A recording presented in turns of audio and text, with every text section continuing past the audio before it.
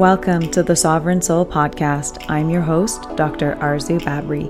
In this community, we embark on a journey toward self-discovery in order to reclaim our sovereignty and live a life rich in connection, meaning, and purpose.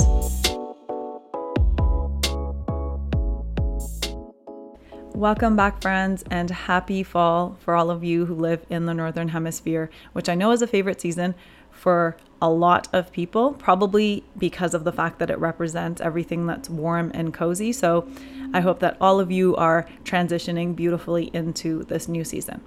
In today's episode, we are talking all about depression, not only because mental health conditions as a whole are on the rise globally, but also because I find that most of the information that is accessible to the general public on various mental health conditions is very one-dimensional and outdated. And because of this, the vast majority of people are in this perpetual state of feeling trapped and a victim of their circumstances. Now, just to give you guys an idea of statistics, according to the World Health Organization, it's estimated that 5% of adults suffer from depression globally, which is equivalent to about 400 million people. And depression is also a leading cause of disability worldwide, and it's approximated that 8% of adults will experience major depression at some point in their lives. And just based on those statistics alone, some of you may be thinking, well, that's still a pretty small percentage. But if you pay close attention, the data is referring to major depression. And I think it's very important to go over what the requirements are to be diagnosed with major depressive disorder, because you may actually be quite surprised. So just as a heads up, all of the symptoms that I will be covering will be listed for you guys in the show notes, so you don't have to take any notes on them and you can refer to them at any point that you like. Now, according to the DSM-5 criteria, which is the Diagnostic and Statistical Manual of Mental Disorders, for a diagnosis of major depressive disorder, someone must have 5 or more of the following symptoms, which include depressed mood, decreased interest in activities, weight loss or weight gain, which is often accompanied by changes in appetite as well, trouble sleeping, which can include insomnia or hypersomnia, so that's either difficulty falling asleep or sleeping too much, feeling restless or feeling slowed down. So this can look like an inability to sit still, pacing or slowed movements in speech, fatigue or loss of energy, feeling worthless or excessive or inappropriate guilt, a diminished ability to concentrate or indecisiveness, and recurrent thoughts of death and suicide. Now, 5 or more of these symptoms have to be present during the same 2-week period, and at least one of the symptoms should be either depressed mood or loss of interest or pleasure.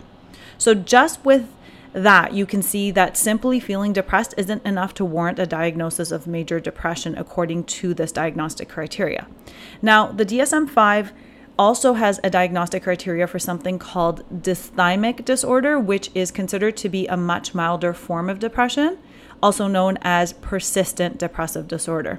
So the criteria for dysthymia is, while feeling depressed, a patient must have 2 or more of the following, which include poor appetite or overeating, insomnia or hypersomnia, low energy or fatigue, low self-esteem, poor concentration or difficulty making decisions, and feelings of hopelessness, all of which need to be present for 2 years or more. Now, in my opinion, 2 weeks is way too long to be experiencing any of the symptoms that we covered for major depressive disorder, let alone 2 years for the symptoms of dysthymia.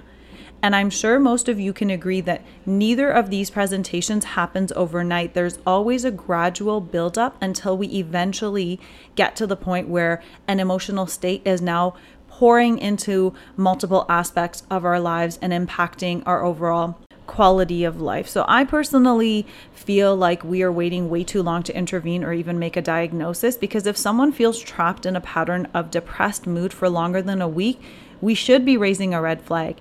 And to disregard this because it doesn't fit the diagnostic criteria is a recipe for disaster, because we're pushing people to the point of no return. Because after 2 years of dealing with a consistent emotional state, you can be sure that this feeling or emotion has become an accepted part of a person's life. And at this point, it's no longer a feeling or an emotion, but an established, solidified form of existence. So just based on this diagnostic criteria, you can see why the statistics are sitting at 8%. And in my opinion, if someone is experiencing a significant emotional state that they can't seem to overcome and it's impacting their well-being, even for a short period of time, we should be intervening. And I say this because experiencing episodes of anxiety and depression are a completely normal part of the human experience. The key here is that they are episodes and they're short-lived and temporary with a swift ability to bounce back from these unexpected life circumstances. However, these sorts of things become pathological when they begin to seep into other areas of our lives and cast a shadow on our day-to-day existence. Now, I believe that depression should always be treated as a symptom of an underlying dysfunction within the body, because this mindset forces us to continue to investigate the concern until we find the root cause, which can be physiological, which involves the physical body. It can be mental emotional, which involves the mind, or it can be spiritual, which involves the soul. And so for the next segment of this episode, I want to cover some examples from each of these categories, just to give you guys an idea of what I mean as depression being a symptom of something more deeply rooted. So from the standpoint of the physical body, depression can be a symptom of the following conditions. So it can have a neurological cause, which includes post-concussion syndrome, multiple sclerosis, subdural hematomas, epilepsy, Parkinson's disease, and Alzheimer's disease. It can be a symptom of endocrine disorders, including diabetes, thyroid disorders, and adrenal dysfunction. It can be metabolic in nature, which can include hypercalcemia or hyponatremia.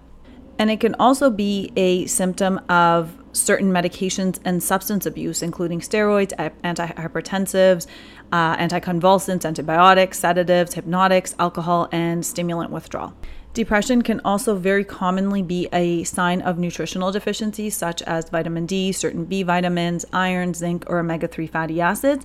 And on the same note, it can also be a sign of nutrient toxicities because certain nutrients can actually build up to toxic levels within the body, and this often includes vitamin D, calcium, copper, selenium, and NAC toxicity. Depression is also a very common symptom of certain infections, and when I get into this next part, this will make sense. So this can include bacterial, viral, or parasitic infections. It can also be a sign of anemia, chronic fatigue syndrome, neurotoxicity, sleep disorders, and malignancies. Now, from a functional medicine and more holistic approach to health, depression has been treated with a more root cause approach for centuries.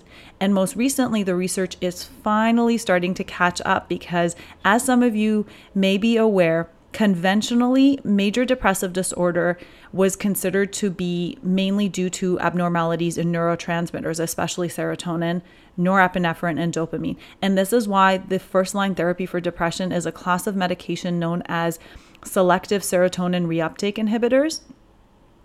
So this is the SSRI group, which, as the name implies, block the uptake of serotonin, which results in increased serotonin activity in the brain. So common SSRIs include fluoxetine, which is Prozac, sertraline, citalopram, and escitalopram. And then the next class of drugs would be SNRIs, and then serotonin modulators and atypical antidepressants as well. Now, most recently, a systemic umbrella review published this year concluded with the following statement. So, quote, "This review suggests that the huge research effort based on the serotonin hypothesis has not produced convincing evidence of a biochemical basis to depression. This is consistent with research on many other biological markers. We suggest it is time to acknowledge that the serotonin theory of depression is not empirically substantiated." So just to give you guys an idea in terms of hierarchy, a systemic review along with a meta-analysis are the top of the tier level of scientific evidence. And of that, umbrella reviews are at the very top of that tier as well. So on average, it takes a few years to complete a research study and have it be approved for publishing. And this particular review that I'm referencing only included in their review the research papers that were directly linked to depression and serotonin. So for someone like myself who has dedicated their entire life to understanding the art of healing in terms of root cause approach, individualized care, and pathophysiology and the biochemistry of disease, it's very exciting to see this type of information finally being published and brought to the forefront. But I do understand that it can be very challenging as a concept to accept if you have spent your entire life believing in something that is now being shown to be insubstantial. And I do encourage you guys to look into the research for yourself. And so I will definitely leave the reference for this particular paper in the show notes for those of you who are interested. So to wrap up on this point on the serotonin theory of depression, if it was completely accurate, then most people should be feeling significantly better on antidepressants and not requiring higher and higher doses, while simultaneously reporting that they don't really feel any difference. And I know that everyone responds to various interventions differently, and everyone is entitled to their stance. So it may take some time for people to open their minds up to various explanations in terms of what may be potentially happening or at the root of various mental health conditions. So on that same note, just to give you guys an overview, the majority of studies that are now being published are linking depression to imbalances within the gut microbiota, neuroinflammation, and HPA axis dysregulation, which causes secondary disturbances of neurotransmitter systems, including GABA, glutamate, glycine, and serotonin, which are actually primarily made in the gut. And another really cool correlation that the studies are making is the connection between inflammatory diseases and depression, in that higher rates of depression are seen in conditions like allergies, autoimmune disease, diabetes, infections, and inflammatory bowel disease, just to name a few. So that was just a brief overview of some of the physiological causes of depression. Moving on to the mental emotional components. Depression can be a result of situational causes, which often include a loss of a job, financial issues, family or relationship concerns, serious or chronic physical and mental health concerns, worries about the future, and so on and so forth. So really it boils down to an unwanted change within our environment or our own self-constructed narrative about the world. So certain life events appear to be more potent triggers of depression, and these often include some sort of a loss, such as a death, divorce, breakup, separation, or even threats of a separation as well. Now, chronic stress may also amplify the impact of stressful life events, especially if there is a repeated theme. So for example, people who experience long-standing difficulties within their marriage or relationships can tend to be more vulnerable to experiencing depression following a conflict with their spouse or partner. And additionally, those with a history of depression are more likely to become depressed following other minor life events. So what this is highlighting is the compounding effect of stress, which is often very strongly linked to HPA axis dysregulation that I covered in my episode on burnout. Another predisposing factor to depression is early adversity. So this includes early loss, childhood abuse, mental health conditions within the family, and also childhood neglect, all of which can make certain individuals more vulnerable to depression when they are faced with less severe stressors later on in life. And there's also something known as the stress generation hypothesis, which shows that the relationship between stress and depression is bidirectional, in that not only can stress result in depression, but depressed individuals and individuals with a history of depression can behave in ways that generates stress, which creates this vicious cycle and then heightened depression over time. And I also believe that another huge contributing factor to the rise in depression is actually the way in which the structure of our society has changed, in that a lot of traditional values that created a sense of cohesiveness in society have been lost. And as a result, we have a very disconnected society with a skewed sense of values. Now, moving on to the psycho-spiritual causes of depression, the key underlying cause of depression from a spiritual perspective is disconnection from your spirit. And if you guys remember back to episode 1, I referred to the spirit as being the purest part of the self that is connected to a higher power. So depending on your belief system, this higher power is God, source, or creator. And by extension, this connects you to the rest of the universe. Now, being disconnected from this aspect of self results in a type of suffering that seems to have no cure. Because unfortunately, as a result of this disconnection, you have become trapped by the 3D world, feeling a lack of meaning, purpose, and true sense of freedom. All of which creates an identity crisis because you're always superficially searching for who you are and the meaning of life. And another key element of this lack of connection to your spirit is a blocked heart, which is the hub for spiritual realization. And if you guys remember back to my episode on the heart, I talked about how you can have sight with your physical eyes, but maybe lacking spiritual insight due to a blinded heart. So you may be searching for answers with your physical eyes that can only be answered through divine inspiration. And also a blocked heart actually blocks joy because joy is a frequency that is experienced through the heart. Now, with all of these categories in mind, you can begin to see that a holistic, whole human approach to healing involves an unraveling of the whole story that makes you you. And that a physical symptom within the body is just the tip of the iceberg that can always be traced deeper and deeper until we discover your inner reality and the reality of your soul.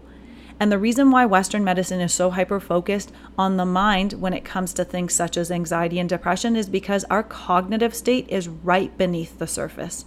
And it's much easier for some people to pinpoint certain thoughts that are linked to their behavior and overall mood.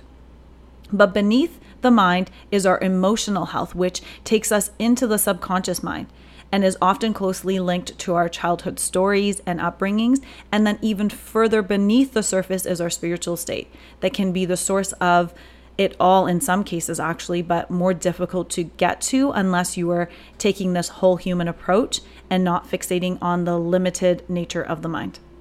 So the reason why many individuals feel completely debilitated by their state of depression is because humanity has lost touch with the true meaning of healing. People aren't well equipped on how to regulate their nervous system, how to overcome challenges, how to get to the root of a condition. And most of the time, the reason why some spiral into deeper and deeper states of depression is because they are having an emotional reaction to the initial emotion that keeps the cycle going and creates a mental battle within the self and the emotion itself. And what I mean by this is that it's often your reaction to sadness that transforms sadness from a passing emotion to a persistent state. So you can see here, the issue isn't the emotion itself because emotions are a normal part of the human experience. The problem is how you react to the emotion. You can't expect to get rid of an emotion while simultaneously fighting with it. And oftentimes what happens is that in this type of a situation, the initial emotion that you're having, so whether that's sadness or a sense of unhappiness, begins to trigger old patterns and past thoughts and memories connected with that emotion. So the unhappiness you feel is bringing to the surface your feelings of inadequacy, self-loathing, and lack.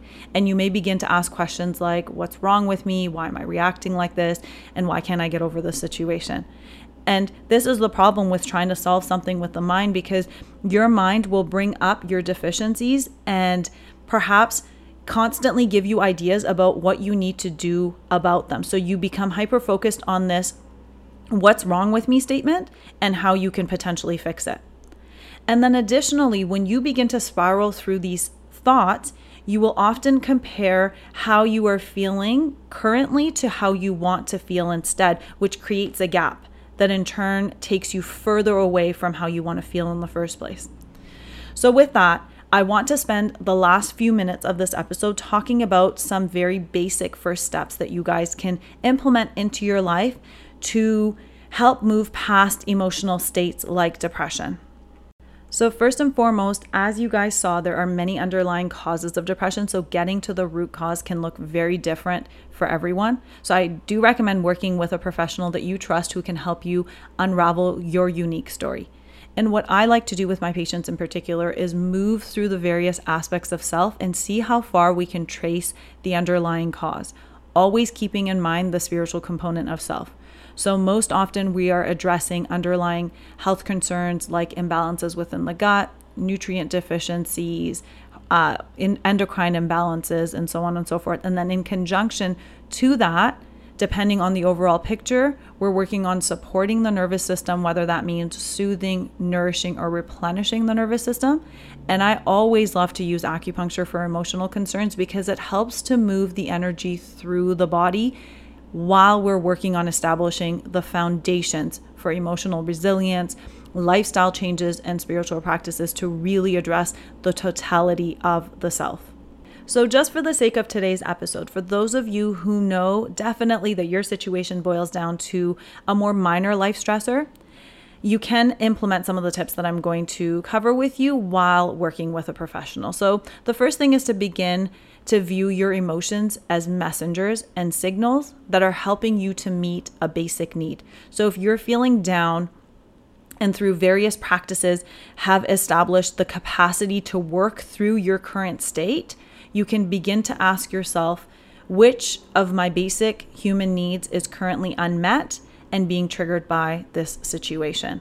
And obviously you would have to know what the situation is. And what I find most often is that people have a really difficult time pinpointing what has triggered them in the first place, because it's often an accumulation of minor little things that they've seen throughout their day. So this is just for those of you who have been working on yourself enough to have that level of recognition and know exactly what the trigger was.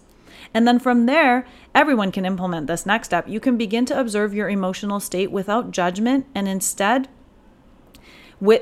begin to witness it with a lot of self-compassion as a means of making peace with the emotion. And a great way to do this is with the use of mindfulness, which is paying attention on purpose. That's the easiest way that I can think of describing mindfulness. So you begin to pay attention to your present state without trying to control or fix it. And next is to take a preventative medicine approach by dedicating yourself to your personal growth as a means to cultivate more and more emotional resilience. Because if you guys remember at the beginning of this episode, I mentioned that episodes of depression and anxiety are a natural part of human life, but the key difference is your ability to effectively bounce back from these painful experiences of life that trigger deep feelings of sadness, isolation, and grief, instead of allowing them to become a part of your day-to-day life simply because you don't have the tools or skill set to move past them. And I did actually have a few more specific tools that I wanted to share with you guys today, but I decided that instead of rushing through them, I will definitely come back and create a separate episode on this whole idea of moving through various emotional states as we experience them in life. So this way we don't have to rush through them and we can take a more focused, detailed approach in a future episode. And then at the same time, you guys have time to integrate the information from today's topic as well. And in place of our episode prompts, I actually have some resources for you guys that I will link in the show notes. And one in particular is a link to a depression inventory on my website that you guys can download as a starting point. So in the show notes, you will find the link to the depression inventory, the symptom list that we covered in terms of diagnostic criteria for major depressive disorder and dysthymia, and then also the citation for the research paper that I referenced in today's episode as well. And as always, I really hope that you guys enjoyed today's episode and that you found it informative and enlightening in many different ways, because I do truly believe that the first best step to anything is really education and opening the mind so that we can begin to take a more empowered stance, not only in our health, but our own personal growth and evolution. So I know that this is a really big topic and something that if you aren't personally experiencing yourself or have experienced in the past, you definitely will know someone in your life that is potentially living a life that is deeply shadowed by this cast and cloud of depression. So if you think that they would benefit from today's episode, feel free to share it with them. And then obviously they can, if they feel inspired, take the next steps in terms of getting adequate help and finding the underlying root cause of their particular concern. So I wish you guys a beautiful rest of your week, and I will connect with you in a future episode.